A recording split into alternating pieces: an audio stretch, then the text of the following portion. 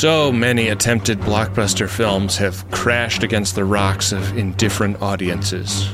But what a temptation. If you can come up with a franchise film universe that really connects with moviegoers, you can write your own ticket. George Lucas is literally a billionaire because he got frustrated with John Milius while they were working on the script for Apocalypse Now, and he went off and wrote his own movie where the North Vietnamese were the good guys and the United States was represented by a bunch of evil dudes with a giant planet-exploding space station because he decided to make his Vietnam War film a pastiche of Flash Gordon. $4 billion that got him. So you can see why people keep trying to do this, why James Cameron has 11 sequels to Avatar in the works, why everything is a reboot of a comic book or a fantasy novel or a sci-fi. Media companies like prospectors heading west in a perpetual 1849 are always looking for that next film universe that can transmute art into gold. You sink a few $1,000,000 into a project, you get a few billion back. Financing movies within a beloved film universe, once it's established, becomes a much safer bet. I think most of the films that have borne the Star Wars brand are films that would have failed spectacularly at the box office if they'd had no antecedents. And that's the temptation that gave us today's film, adapted from the Frank Herbert novel of the same name. It's a film I would argue is no more strange than Star Wars. Where Star Wars has robed mystics who move objects with telekinesis and shoot lightning out of their fingers, today's film is about throne room intrigue over control of a drug used by a bunch of mind-reading priestesses and damp leather daddy starship navigators who get high so much that their bodies change shape. And like Star Wars, it's an allegory about imperialism and real war, left at just enough of a remove that audiences can safely enjoy the feeling of watching something of grand import without being forced into any discomforting reflection on what it might be saying about their own country's foreign policy. It's equal parts science fiction escapism, male power fantasy, pimple-popping voyeurism, and beautiful car crash we can't look away from. This is a setting that is surely rich enough to be one of our cinematic universes, and I'm glad Hollywood keeps trying to make it one every couple of decades. One of these days, a filmmaker might convince the film-going public that they should care that Padishah Emperor Shaddam IV is masterminding a plot to let House Atreides and House Harkonnen destroy each other in order to prevent either from becoming too powerful within the Landsraad, and that this plot simultaneously jeopardizes the production of the spice melange while also bringing Paul Atreides into contact with the spice, the Fremen, and eventually the water of life, his consumption of which proves that he is the Kwisatz Haderach. I'll miss the sea, but a person needs new experiences. They jar something deep inside, allowing him to grow. Without change, something sleeps inside us and seldom awakens. The sleeper must awaken. Today on Friendly Fire, Dune.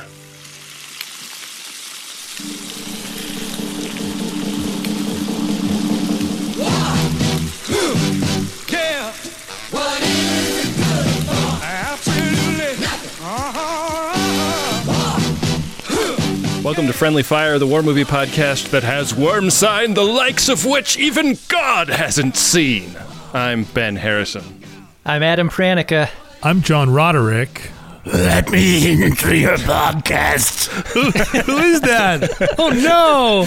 He's John Hodgman. I'm using the voice to force myself into your podcast. We can't possibly resist. Your name is a weapon. My name is a killing word. Yeah.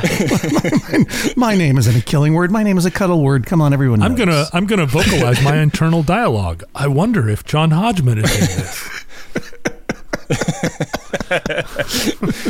Could he be the one? I am very excited to be here because I am a huge fan of Dune, the book, and Dune, the movie by David Lynch. I think the idea to invite you on came up because I heard you talking about Dune on an episode of Judge John Hodgman. Yes. And I think you had threatened to go off on a rant about the trailer for the new Dune, which, as of this recording, hasn't been released yet. But it's not a rant. If you want my opinion on the trailer for the new Dune, I'll give it to you at the end of this episode. Tease. They were going to call the adult film version of Dune This Ain't Dune, but then they decided to call it New Dune and made it far more popular. Look, I will begin this episode with a short reading. You cannot deny me. I'm using the voice. This is a short reading which you may cut out if you wish, but do so at your peril. Like the movie Dune, there will be various versions, various cuts of this particular episode. Should we go back and re-record our intros to ourselves as Alan Smithy, just in case we disavow this? You got there before I did. Coincidentally, I'm feeling pangs of diarrhea during production, so that would be consistent with the production of Dune also. So this is just a very short reading from my book, More Information Than You Require, from a section called Evidence for Alien Life, in which I describe various uncanny, impossible things that happened to me in my growing up that were so impossible to imagine that I could only imagine they were screen memories for alien abduction. When did this become a buzz marketing platform for Hodgman's book from 5 years ago? 10 years ago. Have you ever heard Hodgman do a guest spot on a podcast before, John? This is what happens. Brookline, Massachusetts, 1984. In 1984, I went to see the movie Dune, and a girl spoke to me. I realize this seems impossible, but I tell you, it is absolutely true. It was opening night, and I was there with my friend Tim McGonigal, who sat on my left. On my right sat the girl. She was wearing a blue jean jacket and had long curly hair. Her ankle was bandaged, nothing serious, probably just a sprain, but she had a pair of wooden crutches with her. She was tall. I was in 8th grade at the time, and I would guess she was a sophomore in high school, but I didn't know for sure because she was not from my town, and I didn't know her name, and I never will. She was there with an older woman, presumably her mother, and they were talking about Dune, the book. They were big fans of the original book, and they were discussing this fact. They agreed that their favorite characters were the giant sandworms. And that's true story. It's a true story. And that's when it got really weird. A little before the lights went down, the girl turned to me and asked if I was looking forward to the movie. I didn't know what to say. Partially, I was embarrassed. I had never read the novel Dune at that point. I was merely a connoisseur of movies featuring desert planets, as I still am. But more, she asked me this question apropos of nothing. It was as if she just wanted to talk to me. She waited. Eventually I answered, yes. I'm not sure I even moved my head from the screen. The lights went down and the film began. If I must remind you, this was the David Lynch version of Dune in which everyone was sexy and deformed at the same time.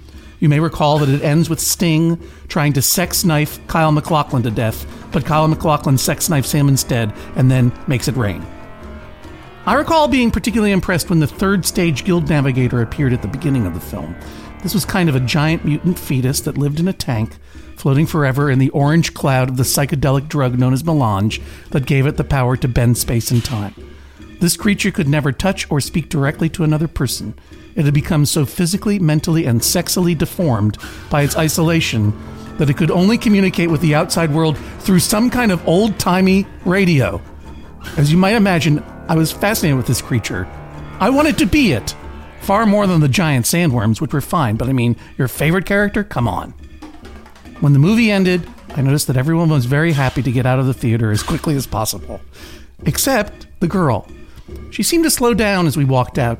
She seemed to match my pace. Maybe it was the crutches. But for a moment, it seemed like she might even talk to me again. It all seems so ridiculous now that I describe it. I can only conclude that it must have been what alien abductees call a screen memory, a false memory the brain concocts to cover up the trauma, say, of being kidnapped and taken to a pyramid for sex, or possibly knife sex. Bearing that in mind, I sure am glad I kept walking. I sure am glad I never spoke to her or saw her ever again. The end. End of reading. Imagine the Shai Hulud being your favorite character. The worms are cool. The worms are cool. They're cool, but they don't really get much development, you know? They don't have a lot of dialogue. John, as a displaced Washingtonian down in California, I am still confronted by someone wanting to talk to me for some reason that I can't understand. Right. Yeah, you understand. But you're a grown-up, and you live in a place that, like many northern climes, talking to another person is an act of aggression. It is, and to move from a place where that is known as an aggression to Los Angeles, where it is not, has been an adjustment for me. I want to establish just a point of order going into this episode. Are we honestly going to try to refer to all these characters by their completely improvised names? Like, are you going to say that Shadow Mapes and Furman Garbage-Snarts, and are you really going to talk about them like they're people I should know who they are? Furman Garbage-Snarts is my guy, so yes. Because the names, the place names, the planet names. No, Garbage-Schmartz is the leader of a siege of Fremen. That's not his name. And also, that's his public name, not the secret name. Speaking as someone who loves The Lord of the Rings and loves made-up names and will talk all day in made-up languages, every single name and word in this movie feels like, first of all, you only hear it once because someone says Flurban Garbenschnarts and we're supposed to know what that is, and then we never hear it again. And also they're the most made up names I've ever heard of in the history of made up names. Even the one name that is not sounds dumb and made up, Duncan, Idaho. It's like, really? Why is Duncan, Idaho in this space epic? I love Duncan, Idaho exists in this movie to be hugged and then killed. Yeah. That's all we know about him. I remember the novel as being pretty similar in that way, where they just really like give you barely anything to hang your hat on in terms of context. Like John Hodgman, you mentioned liking desert planet movies, and I assume that's an allusion to Star Wars. Like in Star Wars, Luke doesn't know anything about the world he's moving into. And so when people explain stuff to him, you can kind of gain access to that. And I think that there's an opportunity with the Kwisatz Haderach in that he is moving into a new world and a new godhood, and people could be like helping him understand that, but this movie makes almost no attempt. Wait a minute, almost no attempt? Are you excluding the 40 minutes of explication at the beginning of the film where a female narrator that we never see again, like voiceovers, basically like reads the Silmarillion to us? Look, a beginning is a delicate time. We've obviously blown this one. It just occurred to me that Luke is a character that leaves a life of moisture farming, but Kyle MacLachlan's character, he becomes a moisture farmer in a way. Oh, yeah. Yeah, that's right. And with that, our first film paper has been written. A beginning is a very delicate time. Know then that it is the year 10,191. A kid, a child, a 15-year-old named Paul Atreides, who goes with his father, the Duke of Caladan, the big water planet, and they go to the desert planet because the Emperor tells them to do it. And the desert planet is the source of this drug, this hallucinogenic, like super shrooms, except it's a spice called melange. And the spice gives you powers of precognition, and the spice mutates you, and the spice is the only way in this future society, 10,000 years after our own, that you can move through space at faster than light speeds by folding space and predicting where you're going to come out, and therefore it is the most important substance in the universe. It's only found on the desert planet of Arrakis known as Dune. Wait a minute. If they get sent there to take over from their ancient enemies, the Harkonnens. Let me just ask one question.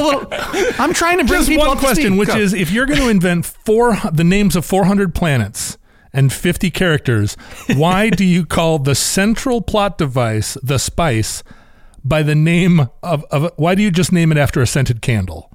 Like, why doesn't the spice is literally called melange? Why doesn't it have why not give it a name like Fargan's Nards Niddsmads?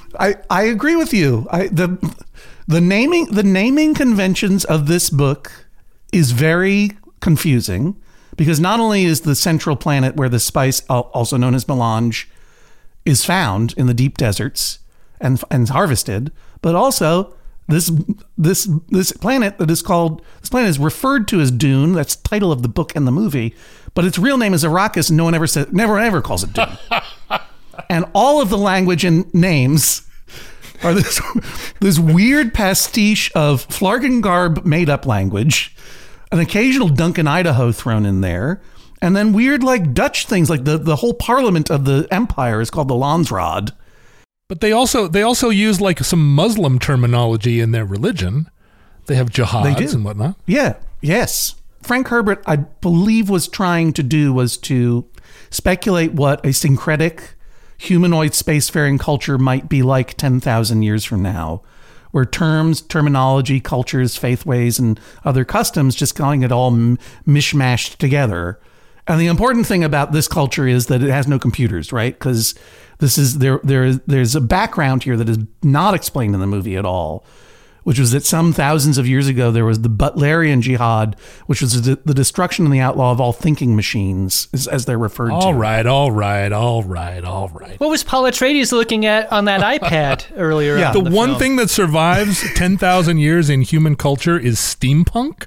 There's so much more wood grain in this film than I thought we'd ever get in a science fiction movie set 10,000 years into the future. Yeah, I know, right? I really love how the different planets have really like thoroughly elucidated architectural styles. Like Caladan is super wooden and like ornate, and the planet that the Emperor lives on looks like a Gaudi house or something. Yeah, you're talking about Khitan.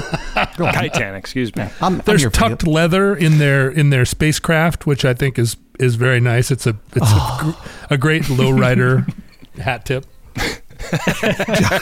John Roderick, I am so glad and grateful that you noticed the tucked leather interior of the ornithopter, because even as a 13-year-old, seeing that, I was like, I've never seen the inside of a spaceship that looked like that. Like, this movie is a disaster. This is a wreck, but that is cool that they decided to make this look like the interior of a Cabinet of Wonders or something. I feel like they were building sets with the intention of taking them home afterwards, after production. I mean, the controls of that spaceship are just two like library reading like magnifying glasses that they took the lens off of. And then there's a Chesterfield sofa, but they put it on the wall. Have you seen this movie before, John Roderick? So let me explain just a little backstory.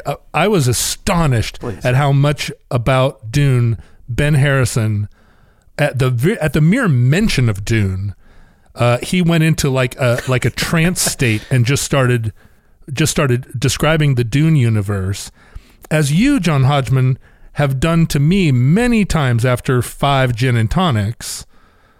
In hotel rooms across America, you have gone into a trance state and started talking about Frank Herbert's Dune.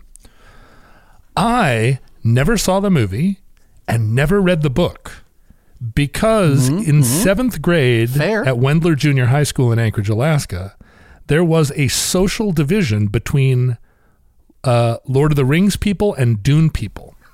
And for some reason, in 7th grade, the Dune people in the back of Ms. Elsley's French class, the Dune people and the Lord of the Rings people sat separately and glared at each other. They don't seem incompatible to me. This is the S.E. Hinton novel that I want to read. This is the real Outsiders, and the right? thing is, you don't mess with those Doonies. We peered at each other over the tops of our monster manuals and said, the Lord of the Rings interpretation of Dungeons and Dragons was superior to the Dune interpretation of Dungeons and Dragons.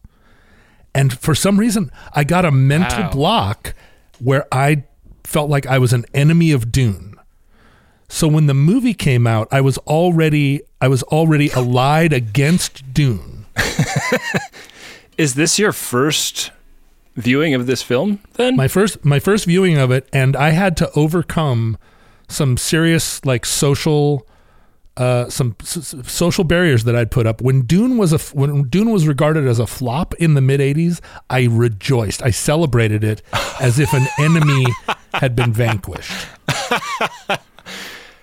What about you, Adam Pranica? Are you did you read the book or had you seen the film before? I never read the book. This was my first time seeing the film as an adult. I watched this film for the first time as a kid.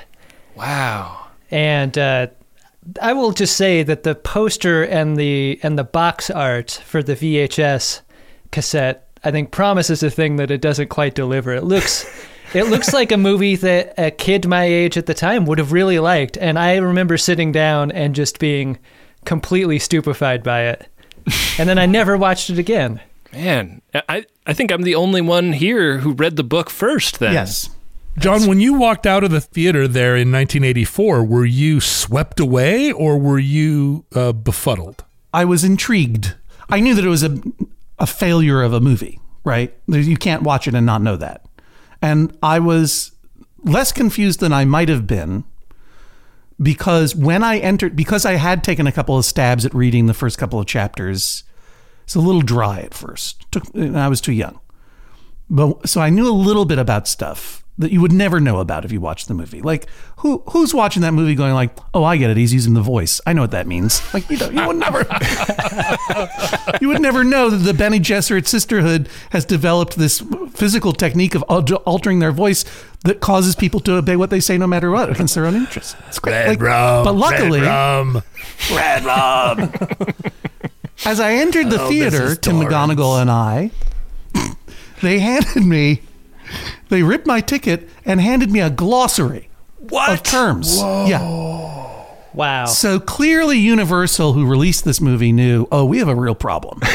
Because I'm not sure. Like, we're marketing this as the next big space franchise. We're making coloring books. We're making storybooks. We're making action figures. This is going to be our Star Wars. But no child in the world knows or frankly cares about what the F of Gom Jabbar is.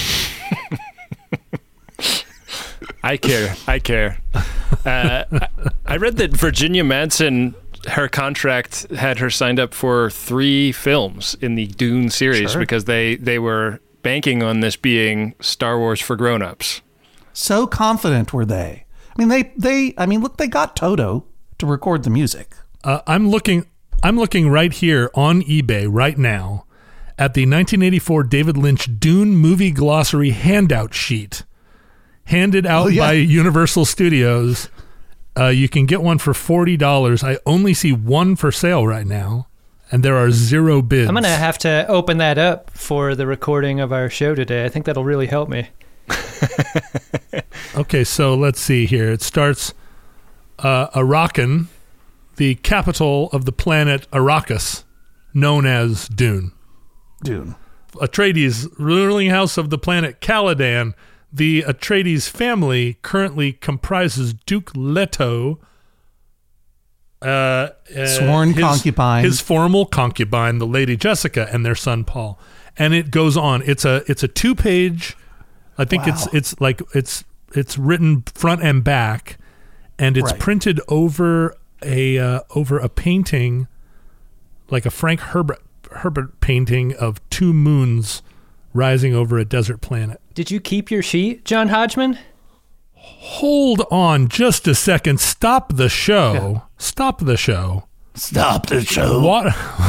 This says that the water of life is the liquid exhalation of a sandworm produced at the moment of its death from drowning, which is changed by a Fremen to become, the Reverend Mother, to become the narcotic which increases awareness.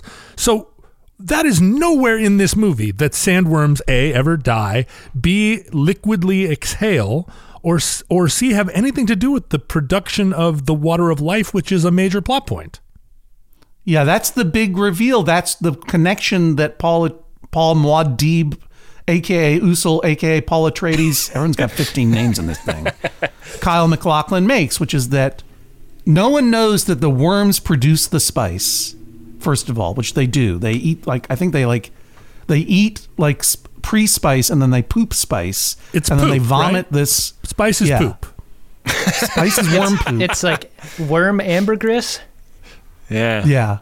And then they vomit this psychedelic drug that helps the Bene Gesserit sisterhood gain preconception. Yeah. So, but how could you? I mean, when I saw this glossary, even as a teenager, I was like, oh, basically they might have handed us a piece of paper that just said, we failed to do our job. Like we didn't get any of this in the movie. We forgot how to write things, and maybe doing their job is impossible because there's so much. What people like about the book is the richness of its world building and its weirdness and its oddness.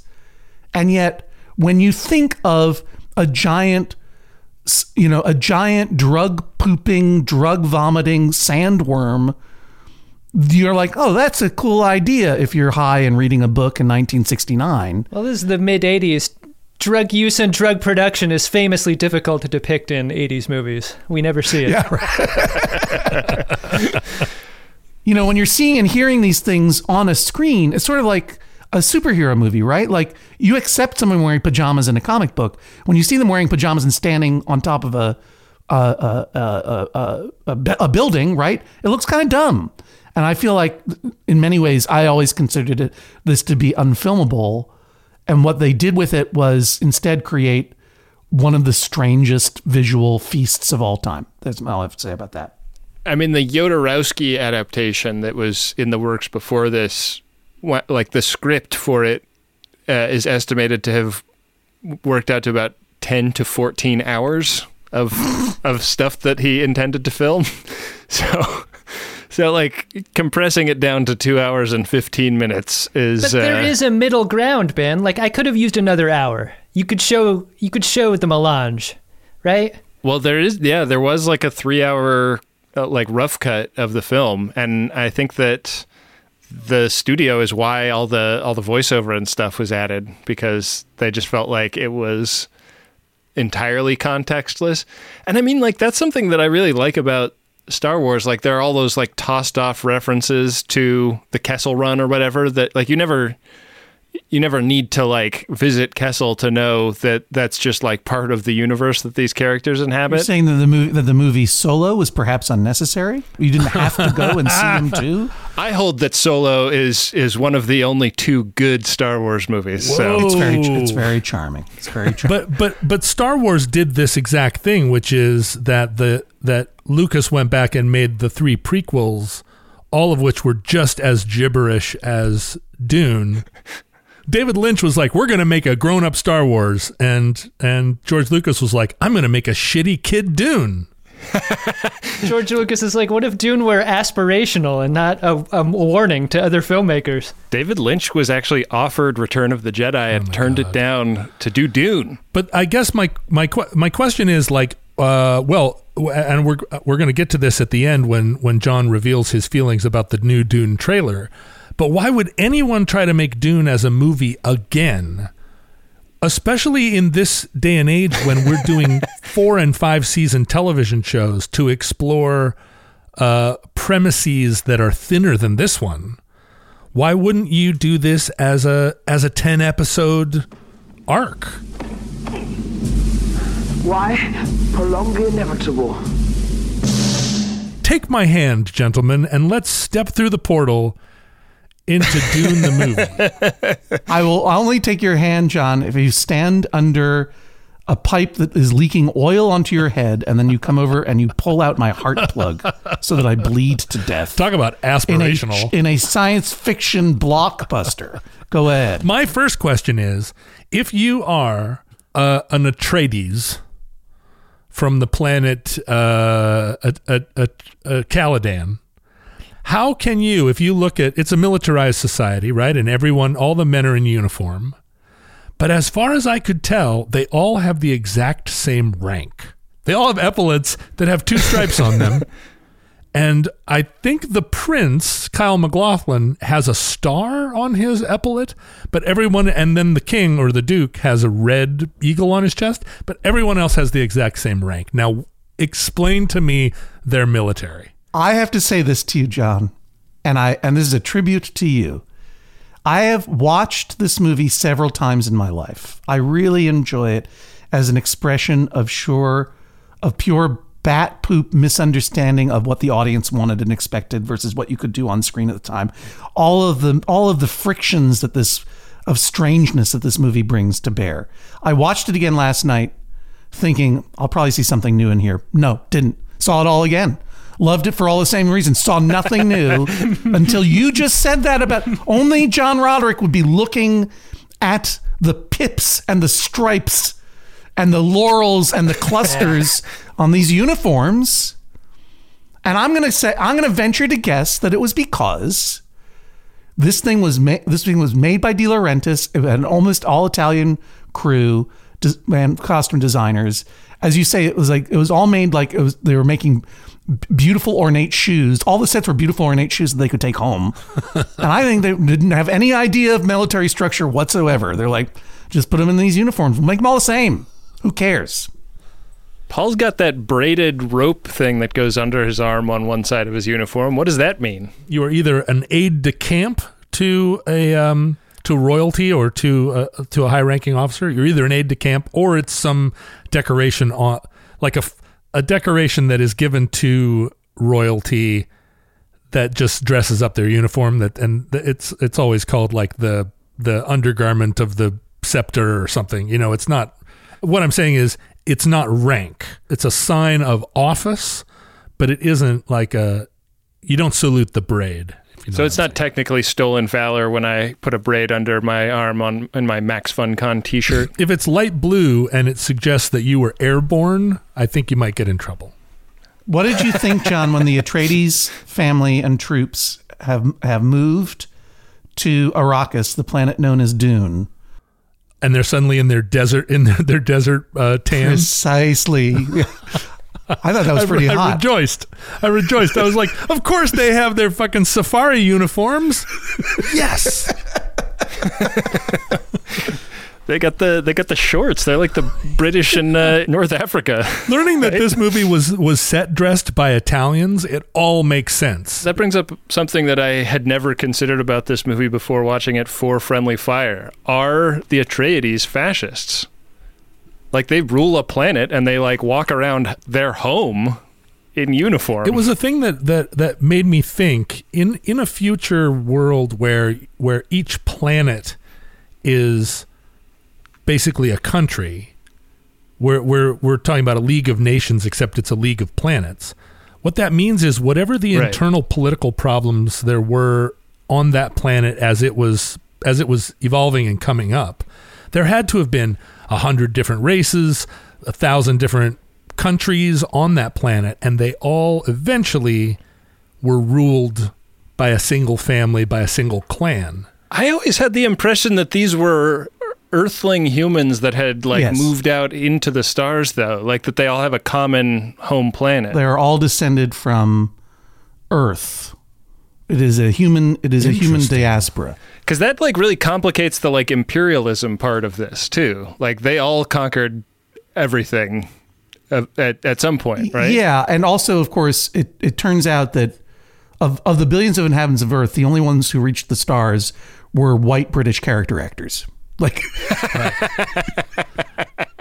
I confused Paul Atreides' dad and the leader on Arrakis several times. I thought when Paul Atreides met that guy, the leader of the Fremen, that was his dad, and he was somehow alive again. Paul Atreides' dad is the commander of Das Boot. That's right. Jürgen Prochnow. While his other dad, his Fremen daddy, is Everett McGill, who played who's Stilgar, who played Big Ed in Twin Peaks. The owner of the gas station, who was married to the woman with the eye patch. And then he basically didn't work again. I'm over here on the IMDb page trying to find out the name of the production designer because I really should have been armed with this. But instead I hit this trivia section. Did you know? Trivia. Brad Dourif, the famous, incredibly spooky-looking character actor, and Wormtongue from the Lord of the Rings movies. You mean I have to live out the rest of my life in this body? No fucking way! He's the one who bridged the Doonies versus the Ringies. Right. Yeah. What did you think of that, Roderick? Were you able to accept Brad Dourif in this film? Well, once I got going in the movie last night, I realized that you could appreciate The Lord of the Rings and hate Dune and not have it keep you from watching and enjoying the movie Dune. And by enjoying, I mean it's absolutely a time capsule of the 80s. I'm astonished that Sean Young was the only actress considered for science fiction roles from 1980 to 1985. She did have a string of almost plotless but incredibly beautiful to look at science fiction movies, didn't she? And then at the very end, she's going like, yeah, yeah, yeah, which is the magic voice weapon that apparently you need a staple gun to activate. That was fascinating. I really love that there's so little time in this movie for exposition that we get the relationship between Sean Young and Kyle MacLachlan as a cross dissolve. Like you see them kissing on top of another scene to suggest that they've grown intimate. That's good. Yeah. They took the story to a certain point by telling the story, showing the story.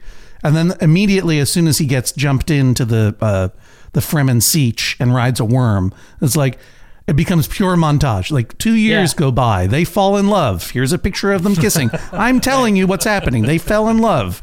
2 years of siege warfare occurs. There's a lot coming at you in this world of Dune. But Hodgman, we cut you off. You were about to read a goof. The goof identified in IMDb is the thing that I noticed last night for the first time, which is that Brad Dourif, who plays the character Piter de Vries, who is the Mentat, the living human computer of the Baron Harkonnen, the bad guys, repeatedly refers to the Interplanetary Parliament, the Landsraad, as the Landsdraad. You put the D in the wrong place. Well, I know that we're all just out there going, but this is a motion picture set. Do you know, like nobody caught it on set? Yeah, there's someone called the continuity person, the script supervisor, who's going to be coming in and going like, I know it's dumb. Look around you. Everyone's got their head shaved down the middle. Everyone is sitting in sharper image chairs in a green factory, and Sting's about to walk in with a cat attached to a machine with a rat taped to its side. But we are trying to create the reality of this world. Yeah. And in this world, the Interplanetary Parliament is the Landsraad, not the Landsdraad. Do you think, Brad, you could get that? Brad Dourif was like, I'm about to tear these fake eyebrows off my head and walk away. You don't shut up right now. The movie sets that I've been on have always had the script supervisor right next to the director, like ready to jump in to make a correction. And I can't imagine how much more fraught that moment is when your director is David Lynch. Like the intensity, the confidence required to hop in and go, no, actually, we can't move on. We got to correct this pronunciation. Oof, that's tough. Here's another one. This is also from IMDb. Both Duke Leto Atreides and his son Paul wear changing rank insignia on their dress uniforms. On planet Caladan, Paul wears an eagle, a star, and a bar, as does his father and his friend Duncan Idaho, which makes no sense at all. During their space travel to Arrakis, Paul's epaulette sports an eagle and 2 stars. Leto's an eagle and 3 stars. This is logical because the Duke is 1 military rank above his heir. On Arrakis, the epaulettes of the desert camouflage uniforms are the same as at the start of the movie. This was put in IMDb. Apparently it was just entered 7 minutes ago? John, I have the app on my phone. No, this is really there. I definitely feel like one of the main characters in this movie, and I remember seeing pictures of this because this movie was heavily promoted in '84. It's not like I could avoid seeing it. I didn't actually attend a screening of it, but I saw pictures of it in all the magazines. And in watching it now, it seemed to me that one of the main characters is perspiration. Like every Harkonnen is in a rubber suit, a rubber costume of some kind, and they are all sweating profusely all the time. They're covered with dew, which the movie kind of makes look like herpes. Could you say they're covered in Dune? No, not at all. You couldn't say that. All right. But why is everything in this movie so gross? Like, it's so gross, and it's not gross like, it's not fun gross. It's just like pussy. I watched this movie on an airplane last year, and I was very self-conscious in the like popping Baron Harkonnen's pimples scene that like other people were looking over my shoulder and seeing that. I mean, it's so Cronenbergian in its body horror. It's so off-putting. It's so strange. And, you know, again, this was, they were talking about it being Star Wars for grown-ups, but they were marketing it to children. I have here before me a copy of the Dune coloring book, copyright 1984, Dino De Laurentiis Corporation, written, their captions, by Michael Nicastre. This was given to me by a fan of Maximum Fun at a Max Fun Con. Color in the pus on Baron Harkonnen's face. They have an image here of the doctor working on the Baron's boils. It's a coloring book. The caption says, "I will burn away the sickness," says the Baron's doctor. But it's so bizarre. That scene is also like incredibly homophobic. And I wonder if that is like, I don't really remember that being a part of the Baron's character in the book, but maybe it is. I just don't remember. But like the idea that like the bad guy has to be like diseased and gay and like engaged in some kind of like homoerotic blood play at all times. That, to my genuine shame, that is something that I noticed in the past, but did not take the appropriate offense at until last night when I was watching it, going like, oh yeah. 1984 would have been right in that moment in the AIDS crisis where everybody knew about it and was terrified of it, but nobody understood it. Peak, like, you can get AIDS from a toilet seat, America, where the homophobia and the gay plague rhetoric was ramped up, and it did not miss this movie at all. It's why so many people didn't touch each other's heart plugs at the time. You didn't want to catch AIDS that way. The sci-fi miniseries, there is also, it is not depicted as purely grotesque, but there's definitely ogling by the Baron Harkonnen of his nephew, Fade Routha, who is the pretty one. Guys who have read the book, do they tell you what Baron Harkonnen is sick with? Because I think, to John Roderick's point, like, it's one thing to be confronted with gore when there's a reason for it, but there's just no reason for why we're seeing what we're seeing in a way that I think would really help. Well, my sense of it was that the Harkonnens had been in control of the Spice Planet for long enough that they had become spice addicts. Arrakis, also known as Dune, also known as the seventh seal of the seventh son. Is this a Myanmar? It's a Myanmar Burma situation. That's why they're in their colonial costumes. Okay. But that the unspoken sense, or at least not having read the 15 Dune novels, I got the feeling that the Harkonnens had become junkies because all of their behavior was broadcasting this kind of junkie mania, and then especially when the like giant vagina potato that was in the like in that RV full of sauce, the vagina potato was exhaling spice to such a degree that it was like, oh shit, if you're into spice for a long time, you get pussy boils, but if you stick with it, you become a vagina potato. Like spice, you don't just take spice. That's correct. There's no drug in any science fiction that you can take without there being consequences, right? Something bad has to happen. Can you point to the man in the boat on the vagina potato? I just need to home in for a moment on the giant vagina potato because he is my favorite character. And this sequence, which thankfully comes very close to the beginning of the movie, is usually all I ever need to see before I can turn it off and be happy.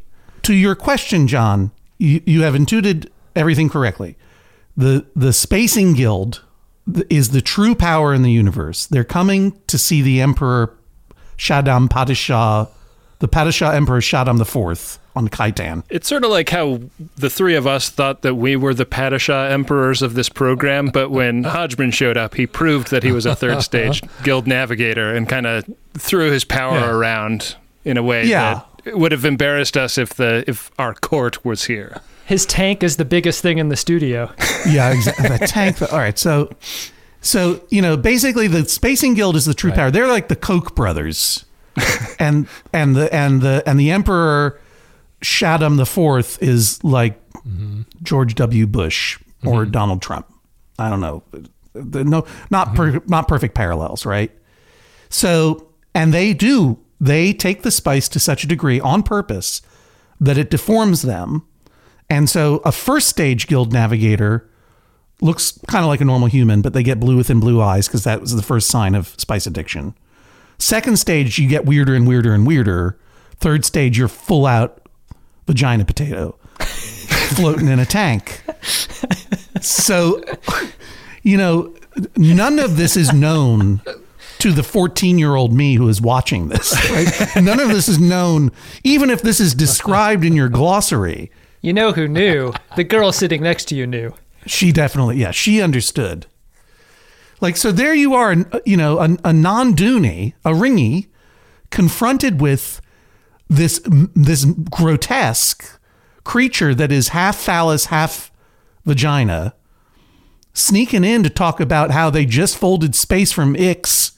Cool machines there, better than Richesse. And Jose Ferrer as the Emperor I don't even think he was acting at that point. Like, he just looks at him and goes, oh, okay.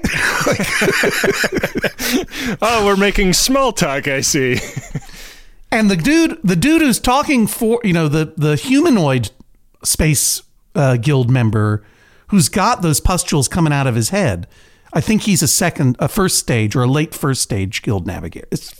So anyway, for all of this, I would dare anyone to say they had ever seen anything in the movies like this before.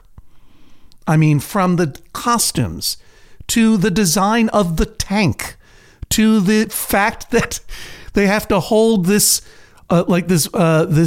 old-timey radio microphone in front of the talking weirdo to translate him, when the guild navigators are leaving and the tank is retreating, they're running vacuum cleaners over everything to clean up all of the gross juice that this thing oozed out. That's just what a considerate guild navigator does, is employ some vacuummen. Well, early on they just bring bar towels, but then they switch to the vacuums later on. And by the way, did anyone notice when the third stage guild navigator is about to show up in the throne room, and Jose Ferrer as the Emperor sends Virginia Madsen as his daughter Irulan away, never to be seen again in the movie? Some guys walking through the throne room with like 15 bulldogs on leashes. I love it. I love it so much. It's just so.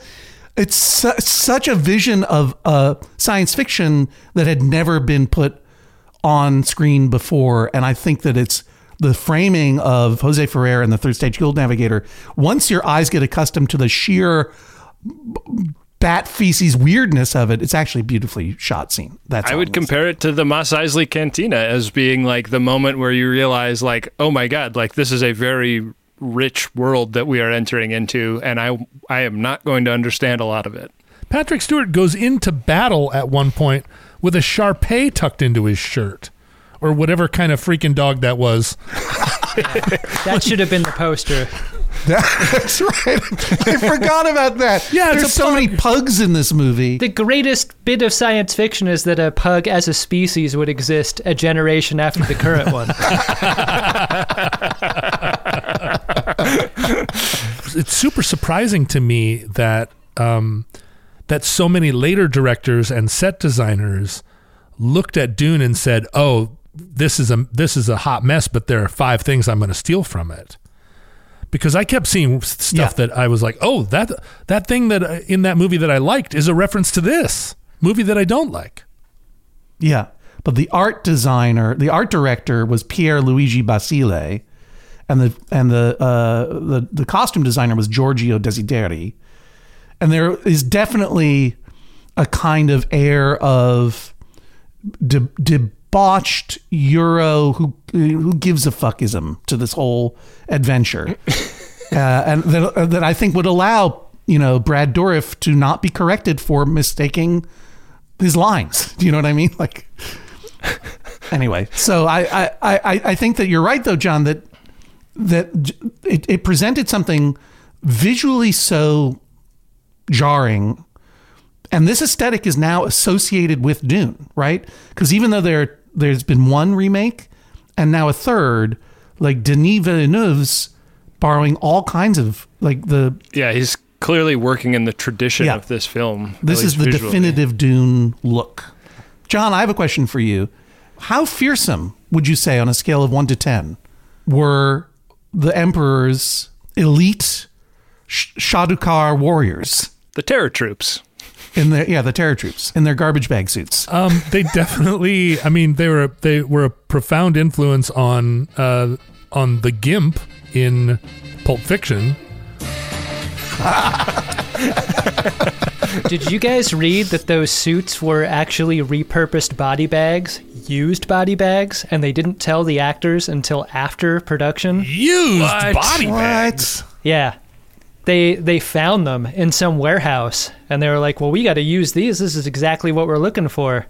And so I guess they hosed them out, repurposed them for the production, used them, and then after the fact, we're like, yeah, those costumes you were wearing, those were body bags, actually. And I know what questions you can ask next. Yes, they were used. Get a body bag! Yeah! All right. When you're tasked with designing the uniforms of elite shock troops, the Sardukar is what they're called, not the Shardukar. I made a mistake. You want to get into character, right? The decision is not, we gotta economize by using used body bags. The decision is, let's make them look like rubber demons and use body bags. Where do we get body bags? Those suits kind of fail as a design in this movie in particular because of the still suits. And anytime you've got guys on the other side that are in rubber suits with lots of hoses, it sort of makes for visual confusion. And I feel like the Sardaukar needed to look like they were designed to fight in outer space or something. Thing is, what the Sardaukar looked like is basically Missy Elliott in the but with a face mask on. Yeah, Hype Williams did direct some of the combat sequences in this film. But I have to say that the suits that the Fremen used. And let me just say that if you're making a movie where you have characters named Gurney Halleck and Gaius Mohaim and Herman Snargerbarg, that you should definitely name the characters who are free men Fremen. That's super good. It's just about as good as calling your spice melange. But the fact that their costumes are like Korean War era Soviet flight suits, that's a very fully realized part of the set direction. And that whole scene where Max von Sydow is putting these suits on him and explaining how they work, and then he looks with surprise at Kyle MacLachlan. He's like, "You're wearing the suit. You're dressing left like a real Fremen. How did you know to do that?" And Kyle MacLachlan's like, "That's just where it went, That's just how I've." I love how on the surface he's impressed, but below the surface there's the implication that Kyle MacLachlan attached hoses to his dick and butt and fully plumbed his own suit, knowing how it was going to work in the style of the time. Yeah. How do you feel? How do you think that Max von Sydow felt when he got those days' sides? And he got to the line, urine and feces are processed in the thigh pads. That's all I was thinking about when they were fighting. These guys are running around with shit in their cargo pockets. But those suits and that scene and that actually did a lot of heavy lifting without a ton of exposition. I mean, they still did some exposition, but like the suits were really cool, and I don't think that they needed. I mean, the nose thing just added that extra element of gross snot and pus that every character had to have. But I thought the Fremen suits were like, I think one of the coolest of uniforms in a movie that's all uniforms. Loki, one of the coolest things about that scene is that Max von Sydow's suit is like beat up and dusty because he has been in the desert a bunch, and all of the other dudes are in brand new still suits, and they look kind of chumpy because of it. Like, it's like, oh, you guys have brand, because you've never been in the desert, so you're new, follow me. I liked it. I feel like we should talk a little bit about the like oil and imperialism metaphors here, because we'd probably be run out of town on a rail if we didn't. I mean, it's like a pretty facile metaphor that this like resource is only available in this desert place, and we have to go, you know, there's all this throne room intrigue about how we're going to control that desert place. Mm-hmm. And that the native inhabitants of the desert place are anticipating a holy jihad at some point. I mean, right. These were decisions made by Frank Herbert. You know, the metaphor is much like the naming of the Fremen. It's very much on the nose theory of metaphor. Right. But like, I think it's interesting that they are humans from Earth originally, and the history of how they got there or how many of them there are has sort of been lost to these people. And I think that feels a little like neo-colonial, like, oh yeah, well, like, I mean, nobody really owns Arrakis because it's just a planet that humanity conquered at some point. Like, the Harkonnens are cruel assholes, so we don't like them, but like, we don't actually know what the politics of any of these great houses of the Landsraad are. Thank you for saying it correctly. Landsraad.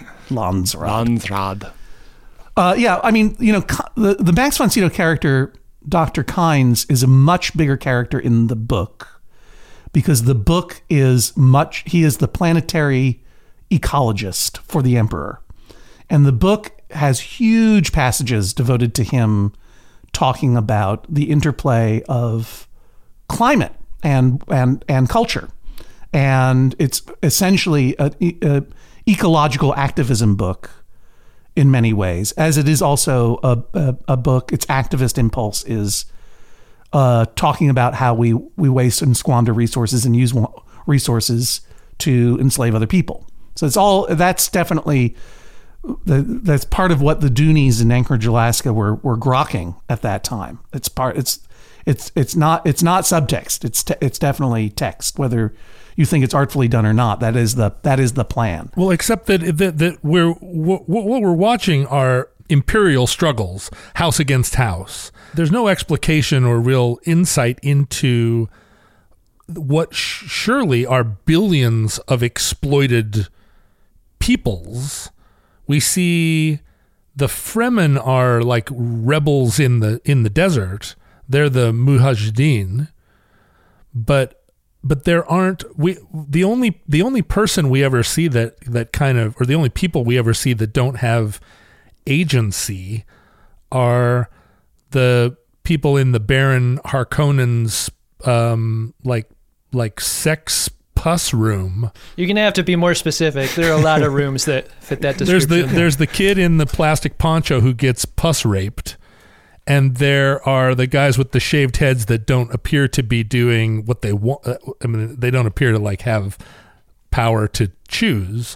And then there's a bunch of soldiers, right? But we never see any civilians who are just going about their daily jobs, just doing leather work and brass work on spaceships and like out there, whatever, farming. I mean, somebody's got to be milking these worms for the blue juice, right? I mean, where does that stuff come from? We get the one blue collar guy in David Lynch controlling the spice mining rig. We got you have the vagina potato juice vacuumers, right? But they all appear to be The professional dog walkers. I mean, but that's kind of like an entry-level white-collar job, I think, because like eventually they start giving you enough spice that you start to have your head warp, and then they put a little pipe from the back of your head into your nose.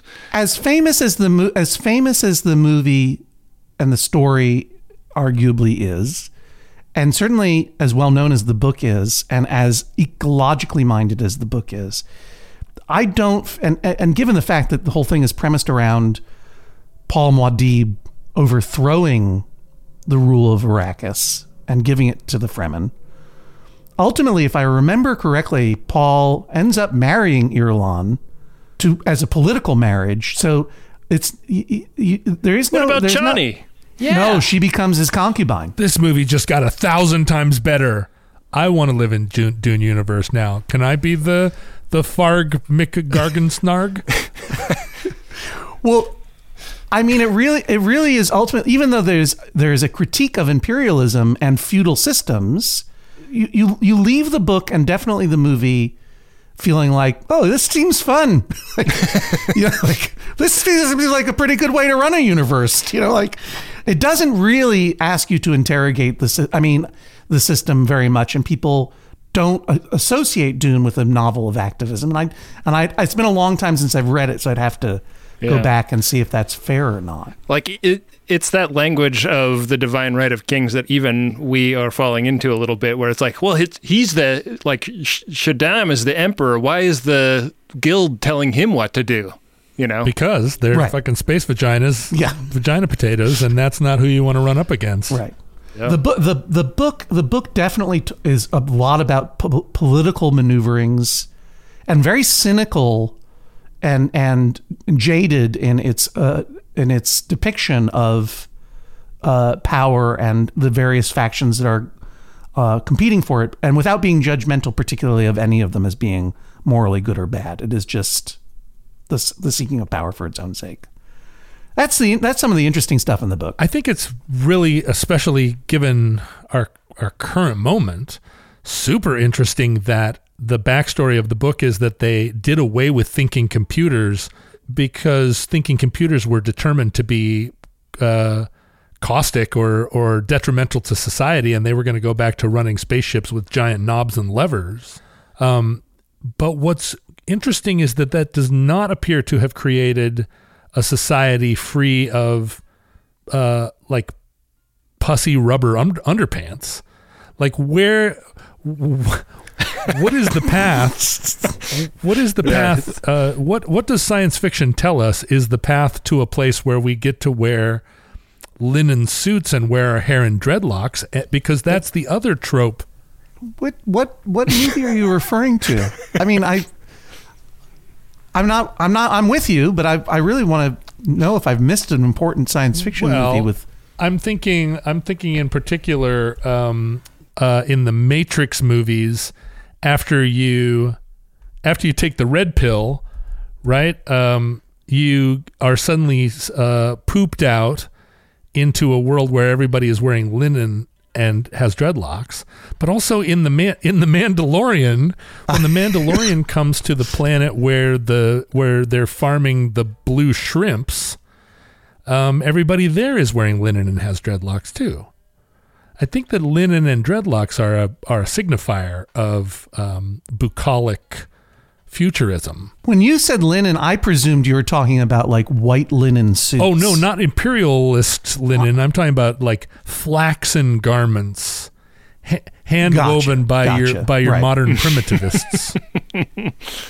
Never trust a man who's rich in flax. I thought until you got to the dreadlocks, I thought you were saying, where's the science fiction that leads us to a world where everyone wears everyone wears a pith helmet and is carrying a tennis racket? That's my fictional universe. I guess I was a Zoid. I don't know. Sting looks amazing in this movie. Yeah. He's the only person aside from John Roderick I've ever seen make that type of underpants work as a fashion statement. I can't remember. Is there a chance? Do you have a chance in the movie to admire his physique? Is there a moment? He wears a boomerang. Yeah, he's in some kind of steam shower, and then he steps out and he's wearing the eagle hair hat that Nicolas Cage wears when he wants to end an argument on the internet. My hat is a bird. Your argument is invalid. He's wearing that except as a panty, and it's made of leather. And then he flexes, and he has that particular, like, he's not a big man. His musculature is very refined, and he's slim but strong. Every muscle is clearly outlined. Yes, and I never realized that Sting was so he seemed like he was made out of a kind of sweaty porcelain. I was going to say orange sweaty marble, but yeah, there's a lot of spray tan also being in. Is that what one of the background characters and you see on the Harkonnen side all the time is Jack Nance, who played the main character in Eraserhead. And he's that guy. He's kind of, and he also ended up being in Twin Peaks. He was the owner of the lodge. But he's that guy with they all have orange hair, but he's always kind of nebbishy guy in the background, kind of adjusting technology and spraying things, kind of like, you know what I'm talking about? Yep. That's his direction. Just adjust the technology.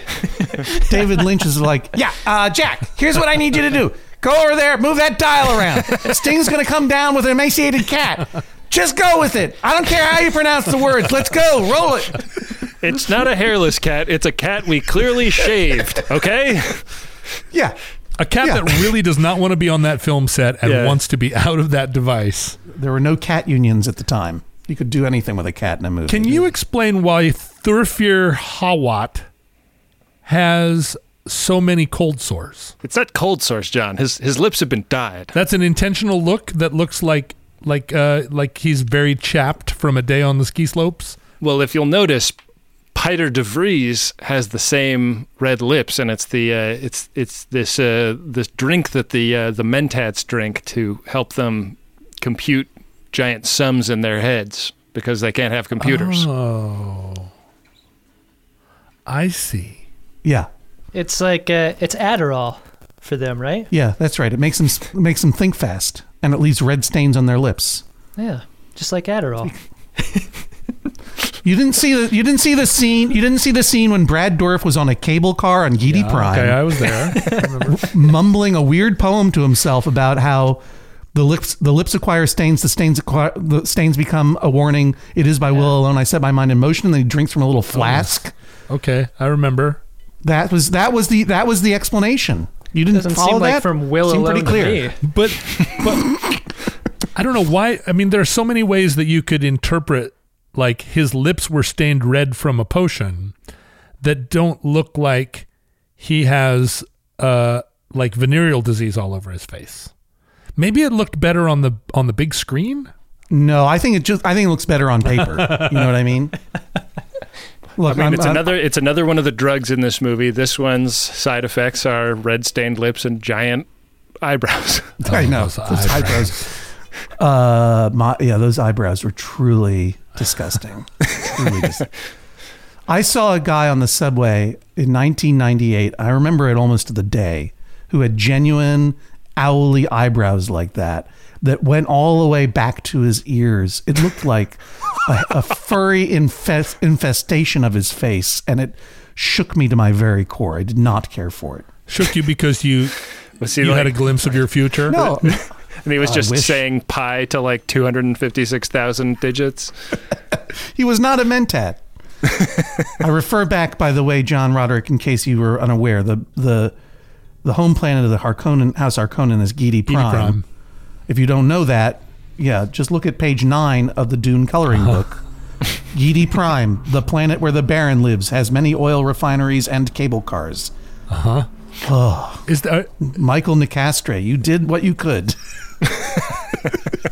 You did what you could with these captions. Paul takes out his poison detector.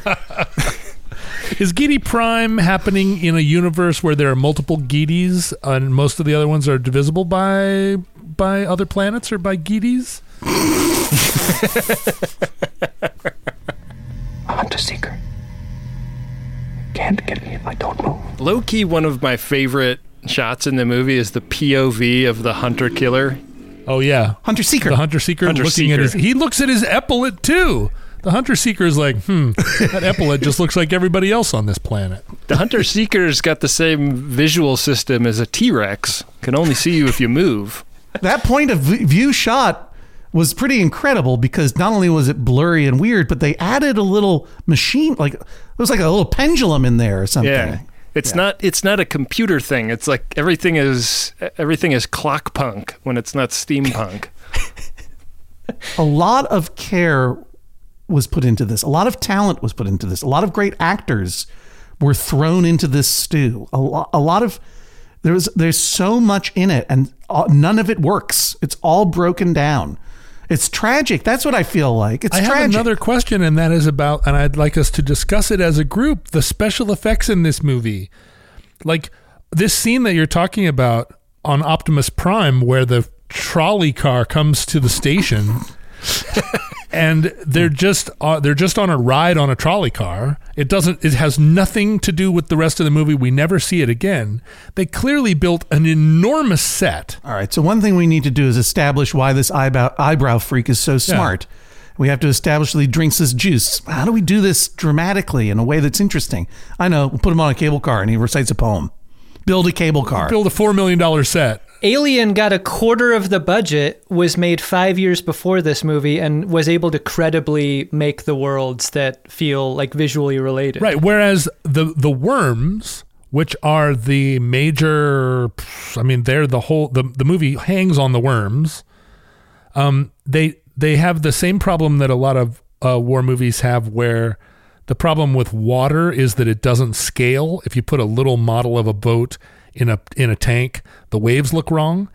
Apparently that's also true of sand, because if you take a Play-Doh worm puppet that is the size of your arm and you have a puppeteer run that worm puppet through a box of sand, it does not look like a giant worm. It looks like a Play-Doh worm puppet.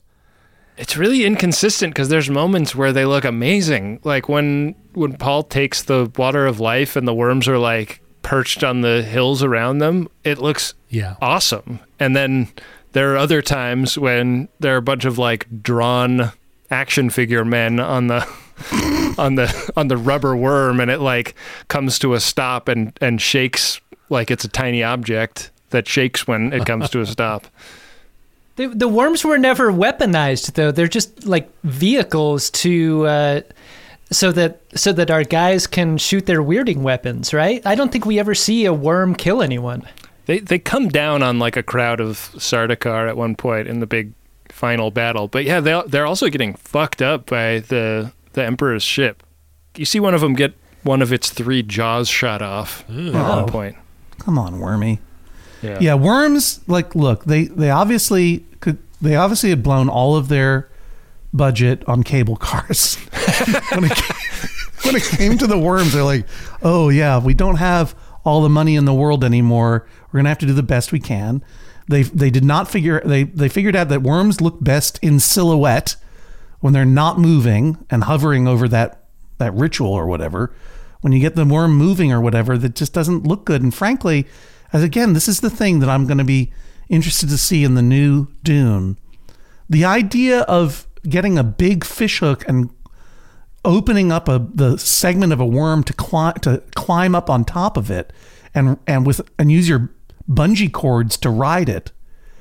Described in the book, that does not sound like the stupidest thing in the world. Described by me, it does sound like the stupidest thing in the world. And when you see it, it looks like the stupidest thing in the world. When we fly the electric guitar sound into that moment in the movie, is that cool or terrible? It's the coolest part of the movie, by far. I love that moment. We haven't heard an electric guitar once. Yeah. Well, and you've got no less than Toto and Brian Eno collaborating on the music for this. I kind of hope. I know that it's not going to happen, but like if there could just be like a DVD extra of Denis Villeneuve's version of Dune scored with the music from the original Dune, that would make me really happy. Also, I would like for someone on YouTube to take that scene where they get on the worm, and when the electric guitar comes in, just cut to the Doof Warrior from Mad Max Fury Road. We needed more Doof Warrior. Or is it Doof Guitarist? Doof, you know what Doof, I mean. Doof Guitar. I'm gonna go out on a limb here, and I'm gonna say that all that's cool about this movie was foreshadowed by the movie Flash Gordon in 1980, also starring Max von Sydow or Snydau. Yes, right. But the whole universe, all of the special effects, basically, the steampunkiness of it, it's all in Flash Gordon. And Flash Gordon's soundtrack is by Queen, a far superior soundtracking machine than Toto. And throughout Dune, I kept waiting for, when they get up on the worm, I kept waiting for the guitars to go ding, ding, ding, ding, ding, ding, ding. Flash! Ah! I was like, "Where's Queen? We need Queen." If Queen had scored this movie, it would have been at least 10% better, maybe 25% better. But if you watch these movies back to back, Flash Gordon and Dune, Flash Gordon, which is, I think, universally considered a completely corny, crackerjack movie. Flash it exceeds Dune in every respect. Wow, You're a troublemaker, John. That is Roderick. a nuclear take, John. Yeah. I don't know if a lot of people share that. I'm a Flash Gordon fan. I think we have to go watch Flash Gordon tonight, all of us, and just Is Flash Gordon a war film? well, Of course. yeah, Ming the Merciless. There's a massive assault on Mongo. Well, Ming is about to. He's trying to destroy the Earth. You want Right, to come and- back for that one, John Hodgman? Yeah, I'll come back for that one because Okay. because the whole climax of the film is that Flash is able to unite the Baron and the tree dwellers with the Birdmen, who are bossed around by Brian Blessed, and Timothy Dalton is Prince Baron of the Tree Men. They hate each other. Flash is like, get together, you guys. We have a common enemy. And they all fight together. They do, to defeat Ming. It's interesting. Speaking of like comps in the neighborhood that that we can assess this film's value against, there's a storied version of Dune that never got off the launch pad that we've alluded to a couple of times that I highly recommend the documentary about. It's called Jodorowsky's Dune. It's a really great documentary, and it's about like the version of Dune that would have been directed by another extremely weird filmmaker, Alejandro Jodorowsky. Listen to this. The music would have been by Pink Floyd and Magma. Good God. The visual effects and artists were Dan O'Bannon, who went on to write Alien, and then H.R. Giger, Jean Giraud, and Chris Foss. And then here's the cast. Salvador Dali for the Emperor, Orson Welles for Baron Harkonnen, Mick Jagger as Fade Routha, Udo Kier as Peter de Vries, David Carradine as Leto Atreides. David Carradine, probably an actor who really enjoyed the tight suit. Jodorowsky's own son, Brontis, as Paul Atreides. Brontis, Jodorowsky. And this was the one that turned into a 14-hour epic where the funding dried up. The illustrations for like the ships and costumes and stuff for that are available are amazing. And it's a great documentary. It's true. Yeah, it's like where the xenomorph design came from was pre-pro for that film, and they basically picked that stuff up. Like De Laurentiis had booked Ridley Scott to direct Dune, and Ridley Scott backed out, but took O'Bannon and Giger with him and made Alien. Wow. Oh, interesting. Yeah. One time I was on an airplane talking about why anyone would make this again. And I was being flown to be in a television advertisement. And therefore I was being flown first class. It was during the high Hodgman period of my life. And I only celebrate the high Hodgman holidays in my household. It's the only time we go go to temple. So I'm sitting in first class, and the person who sits down next to me is a guy, and I immediately recognize him. He is the actor and now well-known director, Peter Berg. And Peter Berg directed Friday Night Lights as well as Battleship. Yeah, I just wrote an essay intro for a Friendly Fire film all about Peter Berg that John. I just read that essay and it was brilliant. I learned so much about Peter Berg.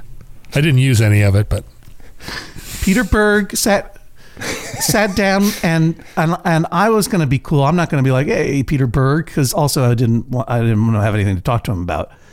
And we got stuck on the tarmac for a long time waiting to take off. There were delays. And he gets to talking with me and complaining about, the delay and everything else. And then I notice that he's reading the novel Dune. And I Did he complain about the delay by saying the spice must flow? I can tell you though, when Hodgman saw that he was reading Dune, I'm sure that you cackled audibly. I actually, just to show you how mature I had grown since the first time I ever saw the movie Dune, here I am seated next to a stranger, and now that I remember it, he didn't speak to me at all. I spoke to him. That's how unshy I became. Very different situation from the whole thing you described earlier. I know the whole thing. I wanted to say that he made conversation with me, but that's not true. He had a copy of the. We've been sitting there. He had a copy of the book Dune, and I said, "Boy, I wish I had a copy of Dune to read right now." And he turned to me and he smiled and he said, "Do you want one? I got 2 copies." I'm like, "Excuse me?" He said, "Yeah, I got one in my bag." I'm like a guy who, like a Scientologist who has 2 copies of Dianetics at all times, like one for yourself and one to give away. And at that point I said, "Why do you have 2 copies of, I have to ask, why do you have 2 copies of Dune?" And he said, "Well, I'm thinking about turning it into a movie." And at that point, I'm like, oh, well, first of all, A, that doesn't answer my question why you have 2 copies. 2, you know that this has been done, right? Like, surely you if you're not aware of the David Lynch one, you're out of your mind.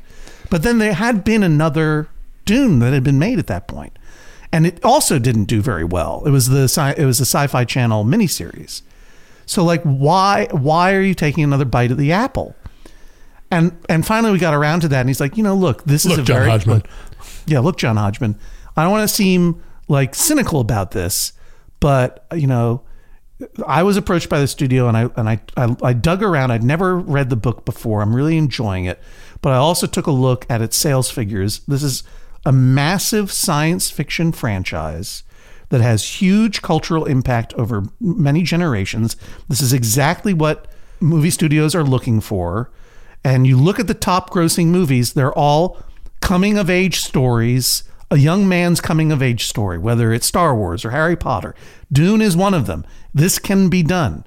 And basically he said, and I'm like, okay. And he's like, and the David Lynch one? I'm like, yeah. He said, yeah, that one was a little fucked up. Basically, I want to turn it into a boy's adventure.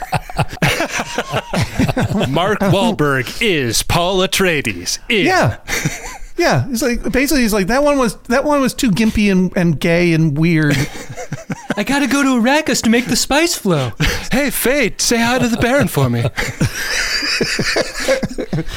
And he was going to bro it up. That was his plan. Yeah. And he never ended up making it. And I see on John Hodgman's eBay profile, Peter Berg's annotated copy of the novel Dune. Yeah. All of his pencil marginalias. That's fucked up. That's fucked up. Not fucked up enough. Fuck this up. More fuck up. More fucking. Could Piter be speaking in a Boston accent? Yeah, right. And the fact is that no one could. They just couldn't give up. They couldn't give up on it. Like, I guess it's Universal. Well, no, Warner Brothers has the rights now because they're releasing the new one. But whoever had the rights, it was just like, it's a massive science fiction franchise with a lot of built-in awareness.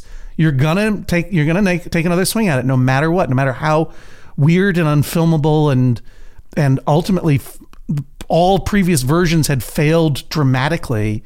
They've got to. They can't. It's the spice. They're addicted. They got to get that spice. Got to get that melange. So tell me what is it? If you've read all 15 of these books, if you are a Dune head, if you go to Dune conventions, what is it in the story that makes it? Because there's so many things. There are so many dude things that are just about knowing a bunch of lists of names and numbers, right? I mean, people that are like train spotters or military aircraft nuts like Adam, all they care about is that there's a thing that they can learn and know, right? Like, is that what Dune is about? Just like a complicated set of numbers and names that you are a fan of because you took the time to memorize and now you're pot committed and you have to think that you like it? Or is there really some big, like, epic story of humanity? If we all could just understand Dune, then our hearts would open and we would all be able to fold time and our eyes would turn blue. I think this is a cool coming of age story where a boy becomes a man and just bros out with some sandworms and stuff. I don't know. I mean, he doesn't just become a man. He becomes God. Oh, he becomes a worm. Right. He becomes eventually. God, and then he becomes a fucking vagina potato. No, he becomes a worm. He doesn't become a third stage guild navigator. But I'll confess, I've never read any other Dune book. What do you mean he becomes a worm? Because you're saying that the worms are old humans that took enough spice that they became worms? I don't know. I never read those books. I only read Dune. God, we're going to get so many emails. It's just an avalanche. And here's what I think is true about... I've explained what I like about this movie, which is it's a massive collection of talent, a wildly original visual sort of style, and a huge tragic train wreck married to a bizarre marketing campaign. Like, it's just weird. It's this cultural artifact that I just adore. The novel Dune, the last time I read it was probably 5-10 years ago. But I remember getting to the end of it, I was like, that was an incredible read. It took me some really interesting places. A lot of it is and this is why I consider it kind of unfilmable, and why they added all that, inner dialogue. There's, like, a lot of it is very heady and in your head and sort of potheady. There's a lot of ruminations upon our role in the universe. There's a lot of ruminations about our role in nature, about different, like, there's a lot of philosophical mumbo jumbo that you would imagine discussing in a coffee house in 1969 in Harvard Square or whatever. And by the end of Dune, I was like, that took me to some really weird places. It's gotten as weird as I need. I know that it's only getting weirder because I know the next book, based on what I read, is set 5,000 years later or something. Like, I know it's too weird for me. And then all the prequels to Dune are hated by the people who love Dune, and the ones that were written by Frank Herbert. After Frank Herbert died, his son and a science fiction novelist named Kevin J. Anderson collaborated on a series of prequel novels fleshing out the backstory that are fairly popular but are really disdained by the true Doonies. Are they canon? They're canon for sure, but not like... You can see Twitter fights all the time between the old Doonies and the new Doonies. I've had to mute Dune on Twitter personally. It's just too much. But like the thing that got in my head from Dune, and it's stayed there ever since, is the Bene Gesserit litany against fear. And I overheard our friend Elliot Kalin talking about this on a Flophouse podcast recently. Like, this was the thing that he would say to himself before every high school exam. Podcast episode where Elliot stayed in character as Tom Brokaw the entire time and talked only about Dune? Only about the new trailer. But I mean, so this is a thing that's at some point Paul's Bene Gesserit training teaches him this, the litany against fear. I must not fear. Fear is the mind killer. Fear is the little death that brings total obliteration. I will face my fear. I will permit it to pass over me and through me. I must not. And I just remember reading that as a child, someone who was too scared to talk to girls, so was confronted with fear all the time. And the idea that you allow fear to pass through you, over you and through you, and where it has gone, only you will remain. I'm getting goosebumps right now. And the book is full of like rubrics and homilies and parables like that are kind of like that tune deeply into, I guess, a white middle class 15-year-old boy mind. Do you know what I mean? So I think that to me, that's the connection to the novel. Yeah. And then the movie is different. One of the funnest things about a sci-fi novel is that somebody like Frank Herbert can set out to distill the highest knowledge of several different disciplines 5,000 years in the future for us to read and enjoy. Yeah, 10,000 years, by the way. Oh, sorry. Pardon me. That's why I didn't laugh, because I was so appalled that you got that wrong. So did you live according to that aphorism, John? From the time that you watched this movie, did you go out and let the fear pass through you from thenceforward? I had to go to Goodreads to find the quote, right? Because throughout my life, I've tried to memorize it and I have failed. But I have always tried to, I think about it all the time. Anytime that I'm feeling paralyzed by anxiety, or I'm not going to be able to do this, or something's bad, the sense of visualizing fear as a way, as a something other that is beyond your control and yet endurable until it passes, has been very helpful in my life. Have you ever put your hand inside of a box that made it feel like it was burning and being tortured? Of course. Roderick has several dozen of those different boxes sitting on his piano. One makes you feel burning. One makes you feel itching. John knows. He's seen them. I've gotten the gom jabbar from John Roderick a few times. It's the sting of rebuke. It's not happy making, but I learned from it. Oh, the gom jabbar.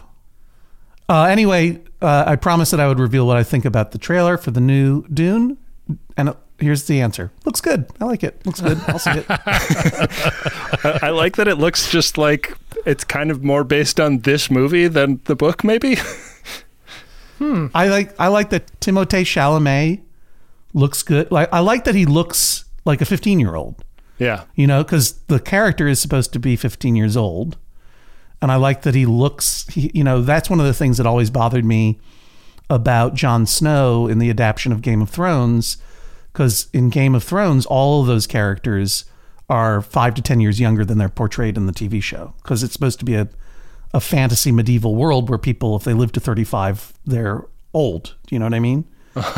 And so, the fragility of a 15-year-old who's on that cusp between childhood and adulthood, that's so much more interesting to see visually someone dealing with these challenges than Kyle MacLachlan. As much as I love him, you know what I mean? He looked like a grown man. This is his film debut. Yeah, I know, but he was in his 20s. I wonder if as a filmmaker, like if Denis Villeneuve, if it's like climbing Everest and you're passing the frozen bodies on your way to the summit, like if as a director, the challenge that this source material represents and the failures that have come before, like if that makes it more stressful as a project. Like, this is a very accomplished director. Yeah, he's a guy who made a sequel to Blade Runner. I don't think he thinks he's treading on hallowed ground. He doesn't feel that kind of fear. Yeah, that's a great call. And he's visually. I thought all of the visual elements of the trailer were stunning. Yeah. To change the worms into buttholes is a bold choice. Yeah, but I will say that now that we're in an age where CGI essentially makes every movie an animated movie, suddenly that CGI effect, it feels more like an illustration, and it feels more like the cover of a science fiction novel, despite its analness. You know what I mean? Like, I was like, oh, that actually looks okay. Millennials love butt stuff, so that's probably calculated. Peter Berg directed the worm in the new film. That's right. We just need you for 2 days.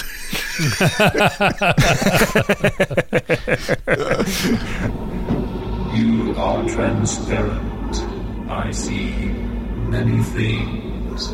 All right, well, we've spent a lot of time comparing Dune to other movies, but that is something in this segment that we can never do, and that's because we come up with a custom rating system for every Friendly Fire film. That was mostly for your benefit, John Hodgman. I know you've never listened to this show before. Is this a show? It is now. Oh, yeah, we've been recording the whole time. Oh, okay, good.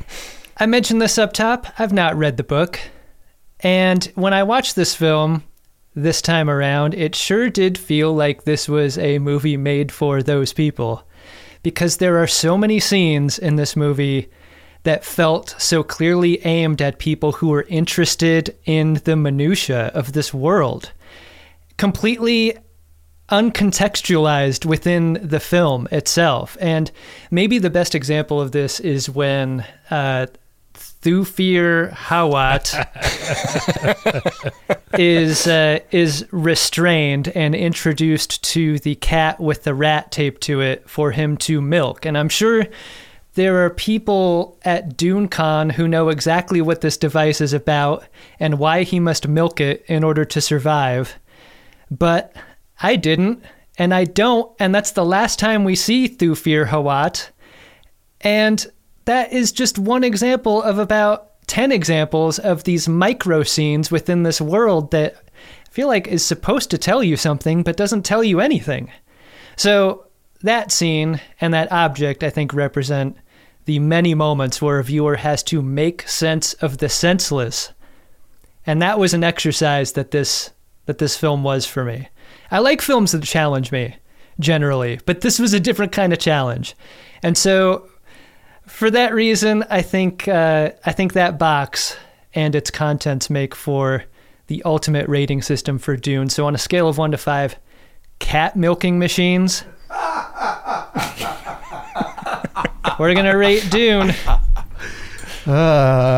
Look, you're not going to... David Lynch is not a guy who gets a lot of sympathy, I think. He's one of the greats. Like, it's almost inarguable. The guy's awesome, but I feel very sympathetic to David Lynch. I read that this is a film he doesn't even like to talk about. He was hurt by the experience. He was embarrassed by it to the extent that he Alan Smithied the film, which is a bold choice for a director. And I mean, the production itself sounded really unpleasant between the weather and the budget and the diarrhea. But like, you know how sometimes a band, you'll go and see them and they just play so loud that you can't tell if they're good at playing their instruments? This is a film that just bombards you with so much weird and so many strange visuals and its own music cues that it almost obscures whether or not it's good. And I know we've spent a lot of time talking about the many ways that it's bad, but it's so bizarre that I can't totally discount that maybe it's great. There are a lot of things that I like about it, but like, I think, John Hodgman, you were mentioning earlier, like, so much money, so much effort, so much talent sunk into this thing. It is spectacular in a way that it does not intend to be. And while fear may be the mind killer, a bad script is most definitely a movie killer. I don't have the heart to give this more than 2 cat milking machines. This is something that might be fun to just put on at a party as like a background visual, or if you were like going to an art installation or a fashion show, you could see this like projected on a wall of some cool restaurant that's opening to be ironic or whatever. Like this feels like a thing that's worth watching, but maybe not in the way that it intends. So I'm going to give it the confused 2 cat boxes here as a result. I'm glad I saw it again, but good Lord. Well, my introduction to Dune was via the novel, and I really recommend that order if you are curious about this. Read the book first, because I do think that, sort of in a way not dissimilar from the Lord of the Rings films, it's as much just a realization of a bunch of like weird images you have in your head. And like, I think that the Lord of the Rings films are more successful as films that stand alone and don't require the novel, but there's good reason to both read the books and watch the movies, and I think that the same is true here. I got this novel from my grandfather. He when he passed away, he had a big collection of weird sci-fi books, and neither of my parents really care about sci-fi, so they didn't know what to do with them. But a couple of them came into my possession, and my paperback of Dune is his paperback of Dune, and it's something that I just like pulled off the shelf at some point in middle school or high school and read and really loved. I read the book probably 3 times in my life because of how much I loved it. And the movie I never saw until I was in college. I was doing my study abroad in Dublin, and I got a Sunday newspaper of some like god-awful right-wing UK newspaper because they were giving away a free DVD in as like an inducement to buy the paper. And I was like hard up for entertainment basically. So I bought the newspaper and watched the movie, and I loved it. I love the movie Dune. I acknowledge I acknowledge that it's not a good movie. And how can this be? He is the Kwisatz Haderach. The sleeper has awakened. It's like, I don't think that it's like for everyone, and I don't think that I wouldn't ever recommend it in an unqualified way. But for me, Dune is great. I have a little Schrodinger-like uncertainty to do with my cat boxes, but I'm going to go ahead and give it 4. I feel like I've made my position clear. I love this movie. The movie and the book of Dune are different things. And John Roderick, I would encourage you to set aside your feud with the Doonies, your historic feud, your vendetta, to use the ancient tongue. Put down the art of Canley, the ancient feuding rules, and maybe take a look at the book Dune, because the kinds of questions that you asked about like uniforms and military hierarchy in the movie Dune, which are unanswerable because those uniforms were designed by coked out Italians, they will be answered for you in the book Dune. And what is interesting is that this is a podcast about war movies, and Dune is about war. And in this movie, the battles and the skirmishes are glossed over and are very artless and bad. But in the book, there is really a lot of discussion about how the different sides organize themselves. I think that you would find Dune the novel, apart from being an ecological anti-imperialist fable, to be a better war movie than Dune the movie was. And it might be worth checking out for that reason. But as far as this movie is concerned, I would just be repeating myself if I said it's just this massively, unendingly weird and flawed artifact of culture. I don't even think you can talk of it as a movie, because as you pointed out, this is one sampling of the hours of footage that were collected trying to capture this uncapturable thing. This is one window into a kind of like a deranged Winchester house, Winchester mystery house, through which you peer through this grimy window and see stuff that you cannot understand. And in this regard, and it is also a cultural artifact in my life, in that I have deep connections to it at different times in my life for very different reasons, including my conversation with my best friend Peter Berg. So to rate it as a movie seems impossible to me, because it is a failure as a movie, but it is a wild accomplishment as a piece of failed culture. So I will give it, as far as I'm concerned, with my doffing my Sardaukar body bag hood to you, Ben, and your Schrodinger's cat reference. This cat's both alive and dead at the same time. It is both a 5 cat in a milking box piece of art and a 1 cat in a milking box piece of art. So and there aren't many of those. What does that mean? A 2.5 cat milking box? No, I give it one rat taped to a cat. It's the only fair review I can offer it. Yeah, I mean, I don't know if you guys have a spreadsheet where you enter these things. You do your own math. You know what I mean? But I can't be forced into your culture. I've got my own way of looking at it. Adam, does that pass muster with you? As the keeper of the cataract? Sure does. Well, I'm glad you humored me by giving it a rating at all. By trying out our culture. I appreciate it. Like a body bag. Was this body bag used already? For my part, I will review the film in the magic voice. Oh, I think John is correct.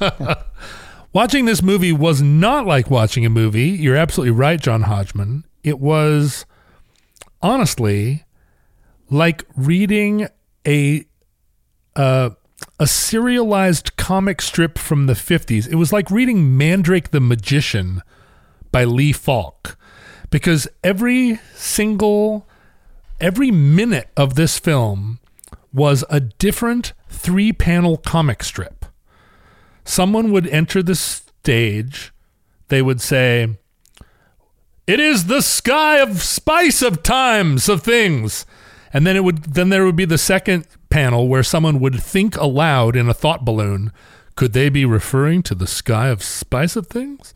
And then the third panel would be someone falling down a hole going, "Ah!" And then it would cut to a completely different person saying, "These are the ones of the times of the thing." And then there would be someone with a thought balloon that was like, "The thing, could it mean that are we the thing? Are you the thing?" And then someone falling down a hole. "Ah!" And so it was like it was like reading a 3-panel comic strip over the course of 4 years, but where, like Mandrake the Magician or The Phantom or Mary Worth, the comic started many years before you were a child. And so you came in to the comic strip already happening. You never knew where the Phantom came from. You never knew where Mandrake the Magician originated. They never told the story again. And you only had 3 panels, and on Sundays 5 panels, to discern what this endless kind of plotless motion through time where people are saying things and having thought balloons. And pacing a movie that way was, in a way, after I'd been watching this movie for 2 hours, I felt like, why would you end this movie? How do you know when you started it, and how could you possibly know when it was over? Let the movie just keep making. As far as I'm concerned, they should have kept making this movie, and they should still be making it. And for all I know, maybe they have been. I wish that it should have been like a weekly television series. As it is, it was just a fashion show for me. I just kept being surprised by 80s character actors as they appeared on the screen. I either admired or recoiled at their clothes, and then they were covered in pus and exited stage left, and another 80s character actor entered, only to be covered with pus again, anew. But I feel like at the end of this movie, I know less about Dune than I knew going in. Because I thought at least I knew that Sting was in this movie and there were worms and that spice was an allegory. But coming out the other side, I'm not even confident about those 3 things. I cannot know how to rate this movie because was it you, Ben, or was it Adam that said that this movie belongs in the background of a party? Yeah, that was me. That's exactly what it should be. It should be on a giant screen at a rave. And if you were on acid or MDMA at a rave and they were spraying bubbles on you and you were in Ibiza, perfect, and it was 1989 and you were like, I don't even know whether I'm a boy or a girl anymore. Woo! woo, and this was up on the giant screen, just going like warb, warb, warb, warb, warb. It would be hot, and there's no sex in this movie. There's not 10% of the sex that could have been in this movie, but there's a sexuality that comes from seeing people encased in PVC and knowing that their genitals are so sweaty. There's a kind of Brit Hume style of sex in here. You cannot watch this movie without imagining all of these actors peeling those clothes off at the end of the day and just like their underpants just soaked through. It'd be great to watch during a rave. I'm going to give it one cat with a rat taped to it in a box, a milking cat, and 1 cup of cat milk. Yeah. Wow. You want to be careful walking around with that box. Well, you don't want to tip over that glass. This was such a dry conversation. I didn't expect the heavens to open up and cat milk to rain down on us in the final moments. I didn't know that you could add on an extra beverage, like a little sidecar. So mine is one rat taped to a cat, plus a side of that box that had a rodent in it that Raban the Beast crushed and then drank the blood out. Rodent box. Just as a little chaser. Yeah. You thought that Jabba the Hutt invented that, but the Beast Raban did. That was Paul Smith, by the way, that actor Paul Smith, who also played Bluto in Robert Altman's Popeye. Oh, another LSD movie. Another great party film. Final segment on Friendly Fire is the selection of a guy. Ben, who's your guy? There are a couple of little boys among the Fremen that have little like child-sized still suits, which if these are repurposed MiG fighter costumes, the fact that they could find those in like an 8-year-old size is amazing to me. But in the final fight scene, you see one of them there, and he's holding a pug. I think it's that same pug. And I love that kid like found the pug from the beginning of the movie. So that little kid is my guy. You know, I'm so glad you mentioned him because I noticed those kids too, and I think if there's only one child actor, there's only one photo of a child in the cast list on IMDb, and that's Danny Corkill, and he played a character named Orlop. I think that character is Orlop. Orlop. Good old Orlop. This wouldn't have been the same movie without Orlop and his friend. Adam, who's your guy? It's Flurman Garmin Schnartz, obviously. Now, in a film where it seems like something in every scene looks out of place, like that pug, my guy's going to be Duncan Idaho, who looks like he's in another movie. He looks so modern and out of place. When he shows up on screen, I'm shocked by him, just because he looks like he should be elsewhere.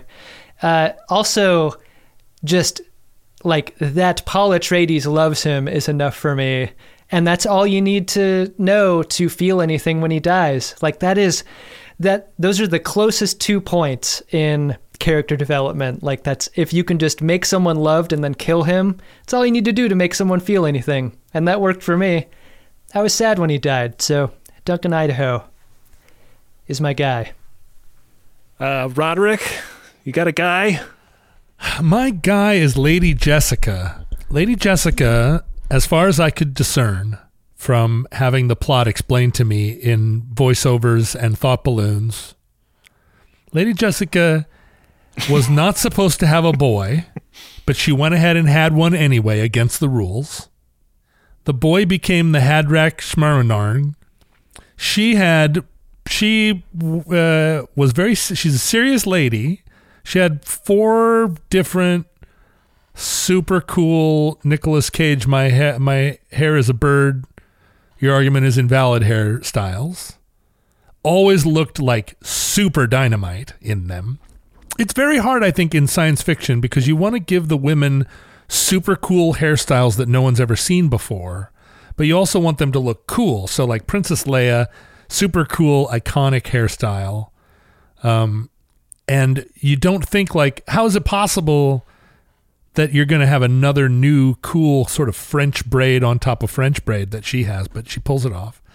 Then it turns out that she has studied to be a priestess under head mean priestess lady, Mother Ramalama Ding Dong. And she knows all about the priestesses. And then she after Sean Young comes in and becomes like Blue Eyes Crying in the Rain, we get Lady Jessica then transitions into full-on shaved head priestess lady, and then I think gets like an ultra bloody nose when he drinks the worm water, and has a daughter who is like a super wizardess, and then she dies. I think she dies. Does she die? She just evaporates, or is she in the final scene? I don't know. None of it really held together, but she was incredible. I couldn't figure out whether I wanted her to be my mom or my girlfriend, and I think that was intentional. And so Lady Jessica is my guy.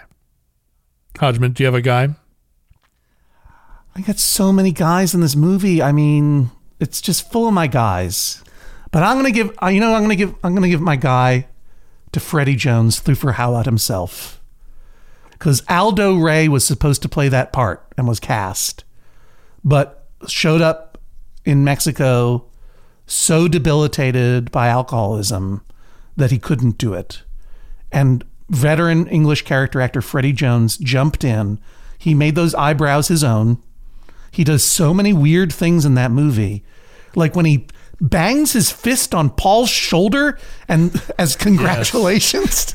Yes. Just the image of him staring into that blank screen going 5-5 square 9252 5 feet report. Like this guy gave some thought to what a mentat is. Both the aid that having a superhuman brain would be to your life and to your Duke, and how it would also destroy you as a human being and haunt you. So I'm going to give it to my friend Thufir himself, yes. Freddie Jones. Yes. That's my guy. Good guy. Nicely done. Wow. Well, another Friendly Fire Pork Chop app in the books. John Hodgman, thank you so much for joining us. Thank you for having me. Thanks for letting me be on this podcast, which I listen to and enjoy. I can't imagine that anyone listening doesn't know about Judge John Hodgman, but if you don't, you really need to get yourself involved with Judge John Hodgman. It's truly one of my favorite podcasts. Appointment listening for me every week. Do you have like a stock description of the show, John, so I don't do a bad job? It's like a Judge Judy, except it's a podcast. I am not a real judge. I'm a fake judge, and litigants call in with their real life disputes that are either mundane, philosophical, or familial, pretty much. And almost none of them piss on your leg, right? Almost none of them piss on my leg. You know what? I'm starting to think that might be Judge Judy's problem. Maybe she's got a piss-attracting leg? I don't know. I also want to point out that the paperback edition of my latest book, Medallion Status, is coming out in October. I don't know when you were thinking of releasing this particular episode. This will come out right at the beginning of October, I think. Oh, perfect. It's like we planned it. It's like it was planned. October 13th, Medallion Status, True Stories from Secret Rooms, the last stories from the very last days of the time when I would fly on an airplane, when any of us would, but when I would be flown on an airplane to talk to Peter Berg or whatever. Please, if you have not checked it out, please check it out from your library or wherever books are sold. Medallion Status. Can't recommend it highly enough. Thank you very much. Well, that just about does it for today. So for John Roderick, Adam Pranica, and John Hodgman, I've been Ben Harrison. To the victor, go the spoiler alerts. Long live the fighters! That was a rallying cry. that I felt could have used some punch-up.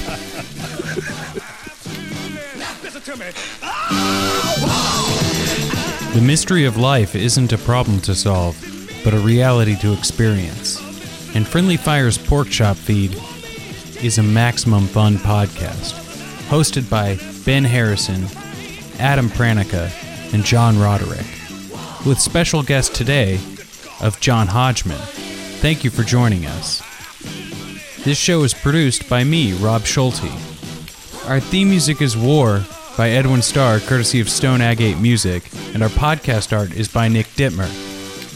Thank you for supporting Friendly Fire. If you have a friend who doesn't donate to MaximumFun.org/join, let them know so that they can listen to all of our Pork Chop episodes. Don't forget you can now follow us on Twitter and Instagram under the handle Friendly Fire RSS. Thanks for listening, and we'll see you next month with another Pork Chop episode.